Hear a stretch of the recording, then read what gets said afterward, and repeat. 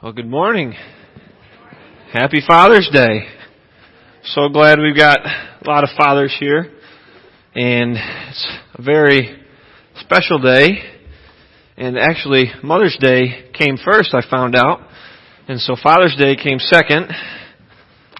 But I'm glad we're here today. And it's actually my first holiday sermon. I've never got to preach on a holiday before. So this is kind of exciting for me.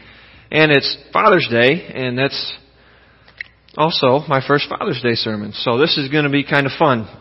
So I want to invite you to take your Bible and open to 1 Samuel chapter 15. It's page 194 in the Pew Bibles. And you might think reading this, we're kind of thrown in the middle of a passage, and we kind of got to fill in around it, and I'll do that. But you also might think it's a little bit strange of a passage for Father's Day. But we'll talk about that too. So I'd like to invite everyone who is able to please stand in honor of the reading of the Word of the Lord. Beginning 1 Samuel 15, beginning at verse 34. Then Samuel went to Ramah, and Saul went up to his house in Gibeah of Saul. And Samuel did not see Saul again until the day of his death. But Samuel grieved over Saul, and the Lord regretted that he had made Saul king over Israel. The Lord said to Samuel, "How long will you grieve over Saul, since I have rejected him from being king over Israel? Fill your horn with oil and go. I will send you to Jesse the Bethlehemite, for I have prepared myself a king among his sons." And Samuel said, "How can I go? If Saul hears it, he will kill me." And the Lord said, "Take a heifer with you, and say, I have come to sacrifice to the Lord. And invite Jesse to the sacrifice, and I will show you what you shall do. And you shall anoint for me him whom I declare to you." Samuel did what the Lord commanded, and came to Bethlehem. The elders of the city came to meet him, trembling, and said, "Do you come peaceably?" And he said, "Peaceably. I have come to sacrifice to the Lord. Consecrate yourselves, and come with me to the sacrifice." And he consecrated Jesse and his sons, and invited them to the sacrifice. When they came, he looked at Eliab, and thought, "Surely the Lord's anointed is before him." But the Lord said to Samuel, "Do not look at his appearance, or on the height of his stature, because I have rejected him. For the Lord sees not as man sees. Man looks on the outward appearance, but the Lord looks at the heart." Then Jesse called Abinadab, and made him pass before Samuel. And he said, "Neither has the Lord chosen this one." Then Jesse made Shammah pass by. And he said, "Neither has the Lord chosen this one." Jesse made 7 of his sons pass before Samuel. And Samuel said to Jesse, "The Lord has not chosen these." Then Samuel said to Jesse, "Are all your sons here?" And he said, "Well, there remains yet the youngest. But behold, he is keeping the sheep." And Samuel said to Jesse, "Send and get him, for we will not sit down till he comes." And he sent him and brought him in. Now he was ruddy and had beautiful eyes and was handsome. And the Lord said, "Arise, anoint him, for this is he." Then Samuel took the horn of oil and anointed him in the midst of his brothers. And the Spirit of the Lord rushed upon David from that day forward. And Samuel rose up and went to Ramah. There ends the reading of the word. Let's pray. Heavenly Father, we come to you today, Lord. I ask that you would be with my mouth and my mind. Give me the right words to speak. Give them to be the words that you need. And open our hearts and minds and ears to hear from you and be sensitive to your Spirit and what you might be saying to us through this passage, Lord. And we just thank you for the Bible that you've passed down to us in this passage that we can continue to learn from even today, Lord. Pray this all in Jesus' name. Amen. You may be seated. Now, originally I had planned on, I'd known about I was going to preach for a while, and I was originally going to come out of Acts chapter 2, but Pastor did that a few weeks ago, so I thought it's a little too soon to be coming out of that same chapter. So I decided, well, we like to go through the lectionary, and so I looked at what the lectionary readings were for today, and I was kind of reading them, and as soon as I read this passage in Samuel, I realized, I love this passage. This is one of my favorite stories. And it's an interesting Father's Day sermon because in this story we look at fathers who failed. And this was kind of set up for us by fathers. But the first thing I want to do is we're going to talk about what's the difference between a father and a dad, or is there a difference? What was that? Oh, there it goes. Wrong button. Okay, there we go. So fathers for me, a father is just involved in making the child, and that's the end of where a father are. But a dads become involved, and they invest in the lives of their children. They love on their children, and they're there for them. And so everybody has a father, but not everybody has a dad. For me personally, I had a dad, and my dad and I, we have a little bit kind of a different relationship from most father and son. I mean, we are really close. I'm closer to my dad than I am to anyone else in the world. But we didn't have times, a lot of fathers, they go out and they spend lots of time with their kids, doing just one certain activity, away from home, or out, they're out in the woods doing something together, or they go on these big trips and they leave and they go together. That wasn't what me and my dad did. It was always, for me, I always have loved sports and I've always played sports. So that's what me and my dad did together. We'd go out in the yard, and my dad, he'd come out there and he'd hit ground balls to me for hours when we'd be playing baseball together. And then he'd catch for me when I pitched. In fact, one time I broke his glove and the ball hit him in the face. We were done that night, but a few days later we went out and actually got him a real catcher's glove, and I haven't broke that one. But that was how we spent time together. We built this great relationship, and that was how we did it. We were just doing sports and just doing life together, and he invested in me and taught me everything. And he also did a lot for me through church, and he set the example. He would come and we would do stuff at church on Saturdays, or even during the week sometimes if we had to, we'd come and work on different things, whatever needed to be done. But he also taught me a lot about work. Every piece of knowledge I had, my dad laid that foundation. He was teaching me from a young age, okay, this is a certain tool, this is how you use it.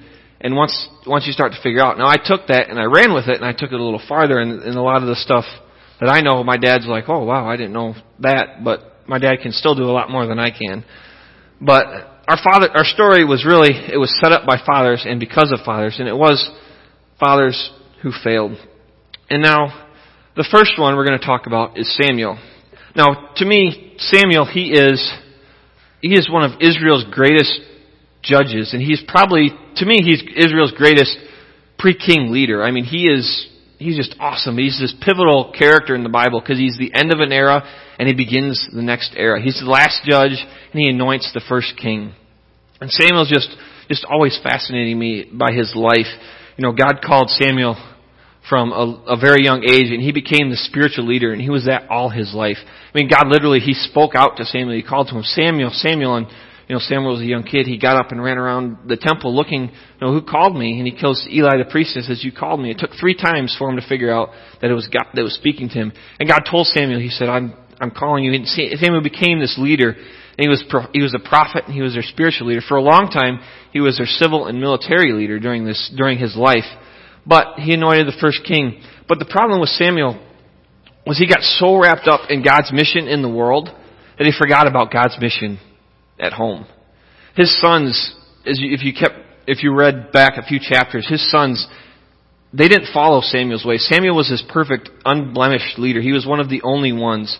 But he failed with his sons because they took bribes. They perverted justice, is what the Bible said. They didn't walk in the ways of Samuel. They didn't follow their father's example. And so Samuel, he would go on a circuit and he would judge Israel. But it seems like he wasn't at home enough to communicate with his sons the way they needed to walk with God. But the people asked for a king because of what Samuel's sons did. So that sets up kind of the next section. And Samuel's like, you don't want a king. God's supposed to be your king. And their people are like, no, we want a king. And so Samuel's like, I'll go pray to God. And so he does. And God says, all right, just do what the people say. They haven't rejected you. They've rejected me. Samuel goes back to the people and says, okay, do you still want a king? The people said yes. He's like, I don't think so. Here's what a king's going to do. He's going to take the best of your sons, the best of your daughters, the best of all your animals, and he's going to get 10% of everything else, all your income. And the people are like, yep, that's fine with us. Go ahead. We want a king because we want to be like all the other nations. Samuel's like, fine. And then he does. He anoints the first king. And what happens is it's so interesting. Most of the time when there's this great leader they're going to declare and they're going to put before the people, there's this huge party. But that wasn't the way it was. Saul, who is our next king, who is the first king, he comes into office and he comes in very quietly. He's anointed. He's told by Samuel, okay, you're going to be the king, and he's anointed. But it's very quiet. It's just Samuel and Saul who do it. And then when they go to pick the king, Saul is hiding from Samuel. And so they have to seek him out. So Saul just quietly comes into office. And even when they do that, every time it's okay, we're going to have a king, go home. Okay, here's your king, go home. And there was no big party. There was no just moment that he became king up until there was this little remote village up in, I think it was northwest Israel, and they were being overrun by the enemy. And this is where Saul, he became their civil and military leader, but he's never supposed to be their spiritual leader. But he stepped up at this point. He gathered all the people of all the people of Israel, and he went out and he fought for this little, just tiny remote village. I mean, it's some hick town in the northwest. Nobody cared about it, but Saul did, because the Spirit of God was on him, and he gets a bad rap, but he kind of deserves it. But at the beginning, Saul was a good king. I mean, he started out well. He was in the Spirit of the Lord. He did what God asked. But what happens is at some point he tried to take the spiritual leadership position, which he was never meant to have. That was always supposed to be for Samuel and the priest. And he did. He offered a sacrifice right before a battle because he was waiting for Samuel.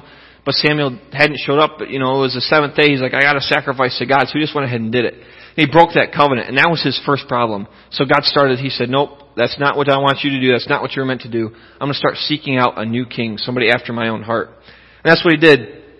And so the next time when Saul completely lost it, is God gave him a second chance. He was supposed to go and he's supposed to completely wipe out this group of people. They were the people, the Amalekites. He was to kill everyone, man, woman, child, and all the animals. Everything was to be completely destroyed. But Saul didn't follow through. He didn't do that. He destroyed all the people, but he left the very best of the animals. He didn't follow through with everything God ordered him to do. And so that led to Saul losing the kingdom. Samuel, in fact, the story tells that Samuel, told Saul that, he turned to leave, Saul caught his robe, and it ripped.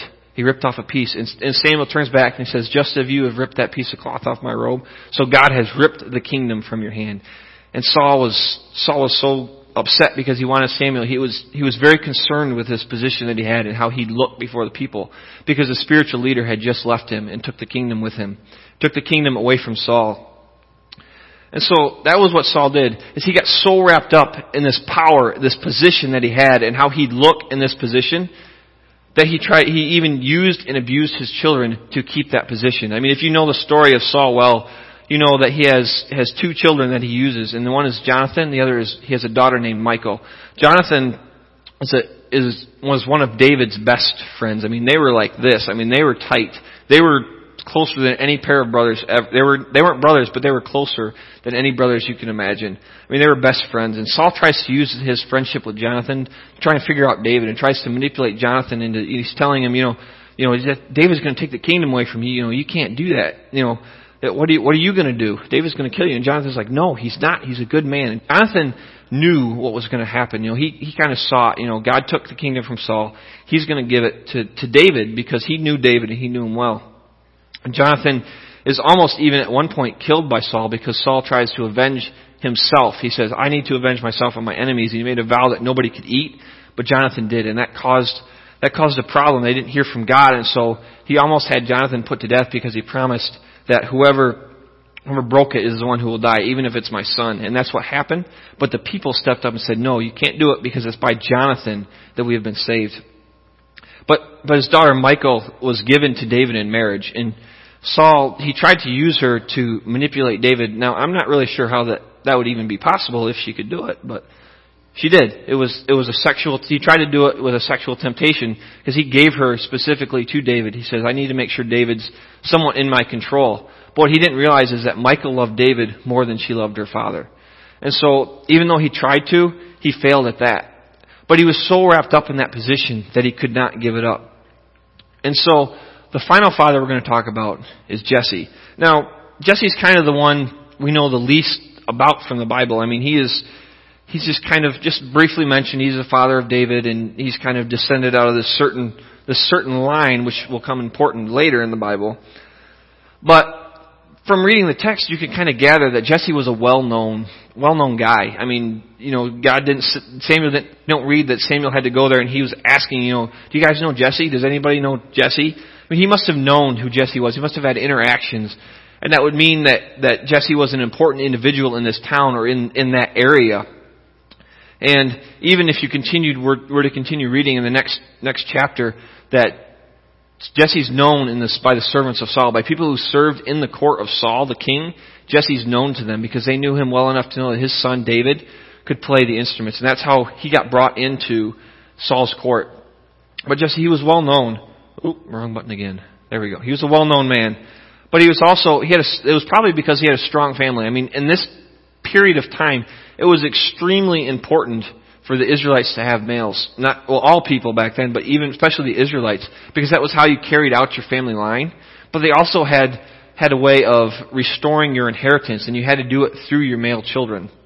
Because they'd have, every 7 days is a Sabbath, every 7th year is a Sabbath year, and every 7 Sabbath years was called the year of Jubilee. And that was where all the debts got canceled, everybody got their land back. And so it was very important to have that. Now, as far as most scholars know, that never happened, but it was always important to have that in case it did happen. And so, Jesse, he had a strong family and he was well known. But what happened was, he set David aside. He said, you know what? You're not my favorite son. You know, I don't like you. He was the baby. I mean, he was the youngest son. But Jesse's like, no, he's not good enough. He's not as good as my other son. So he cast him aside. Now, there's a lot of debate about maybe why did that happen. You know, some people think, well, maybe he was the son of a concubine and he wasn't really a true son. I was reading it and I kind of came up with, when you read the word ruddy, it means like reddish. So maybe he thought David might not have been his actual son because he was different from all the others. He's like, he's got kind of reddish hair. Maybe he's not really my son. I wonder what my wife was doing that one Saturday night about 9 months, when he was born. And what about she doing about 9 months ago? I don't know. But, they don't really know, but he was always setting David aside, and that was what his position was. Keeping the sheep was the lowest position. So he didn't really like David. And that was what he did. He decided that his one child wasn't as important as all the others. He wasn't as good. But what happens is that was the person that God chose. God chose the least and the last. He didn't go to the oldest, the tallest, because that was what Saul was. He was a head taller than everybody else. So that's why Samuel, when he saw the oldest, he said, surely he must be the one. But God said no. And so he looked at the youngest. The Bible does say he was bright-eyed and he was handsome. And some of that could be because of his relationship with God. He was a man after God's own heart. But still, Jesse, he was like, he's not good enough. He's going to keep the sheep because that's what you gave to the lowest son or lowest servant. That was not something that was important. And so that's what Jesse did. That's how he just cast David. He's like, he's not good enough to be called my son. But what happens when at the end of, every message, you got to think about, well, how do you respond to something like this? Well, it comes down to God. He's the last father that's mentioned in the story. But God's so important because He is the ultimate father. All these fathers failed. All earthly fathers will fail at some point in their life. It doesn't matter, you could be a great father, great dad, but at some point all human fathers fail. God is the ultimate father. He doesn't fail. He will never get so caught up in His mission somewhere else that He can't take time to be a personal God to you. He will always take time to interact with every single person because you are so important to Him. He's always involved in that, but He's also always involved personally. He wants to be personally involved in your life. But He's also not going to get so wrapped up in His power and position as God that He's going to try to use or abuse you. He's only going to use you if you want Him to. He will use you if you let Him, but He's not going to force Himself upon you. Because He's God. He doesn't have to worry about His position. But He's not ever going to cast you aside. He's not ever going to say, you're not good enough to me. In fact, those are the people that God walks up to. He says, I love you all the more. You're the person I came for. Just because somebody didn't like you, I love you just so much more than just everyone else. He just goes to each individual, even though they were set aside. And so what does He want you to do? He wants you to join His eternal family. I mean, there's, you have your earthly family, but there's also the heavenly family that we're a part of, the body of Christ. I mean, we're all involved in the family of God and in the work of God. And He wants you to join that. You can share an equal inheritance, is what the Bible tells us, is Jesus. I mean, we walk as sons and daughters of God, and that's what God wants. And He doesn't want to just become your father. He wants to become your dad. He wants to start investing in you and start building you up and growing in a closer relationship with you. And we, as people, we can walk with God the same way David did, a man after God's own heart, and the same way Jesus did, as we can have that same relationship if we want it. God's not going to make you. God could, but that's not God's character, because God is a God of love. And love is a choice. It's not an emotion. Love is a choice. And so, that's kind of our response. And that was supposed to go black, not do that. Can you shut that off, Ian? So that's how we're going to respond today. That's what we're going to look at. Maybe some of you our fathers got so wrapped up in the mission of God in the world that they forgot you at home. And so that caused a rift between you and your father or mother even. It doesn't matter. Or maybe your dad got so wrapped up in this certain power and position that he had that he tried to use and abuse you. And that could cause a rift.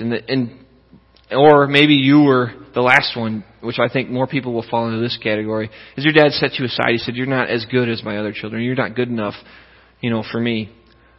But that's not, God is a God of healing and a God of restoration. He wants to heal that wound that was left, and He wants to restore that relationship if it's possible. But also, He wants you to join His family. If you're not a member of God's family, He invites you constantly. He wants you to come in and say, you know what, God, I've sinned. I want you to become my Heavenly Father. Or maybe God is your Heavenly Father already. You're already part of that group. You've already accepted Jesus. But there's one step further. God doesn't want to just be your father. He wants to become your dad. He wants to invest in you and teach you and build you into this right relationship with Him. And He wants to take you one step farther and continue to grow you and teach you and say, this is how I want you to live. This is how I want you to do things. And that's what God is, and that's what God does. And that's how we walk, just like Jesus did and just like David did, a man after God's own heart. Now, if you know the story of David well, you know that David wasn't perfect. And none of us are. Jesus was the only one who was perfect. But every time David screwed up, he came to God and said, God, forgive me. And that's the same thing God wants us to do every time.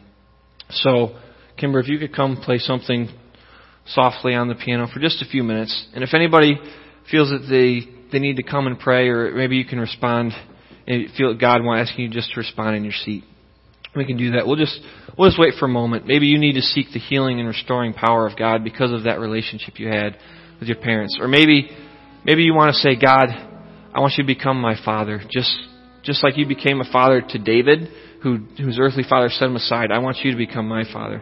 Or maybe you want to take your relationship with God from being just having Him as your father and just saying, yep, I know I'm forgiven, to having Him become your dad and start having Him invest in you and start learning more about Him every day and growing closer to God and growing in the grace of mercy of God. So we'll just wait for a few minutes. If you feel you need to respond, you can respond in any way. Sometimes it's good to come forward. Sometimes you just need to stay in your seat and just pray. But we'll just wait a few minutes.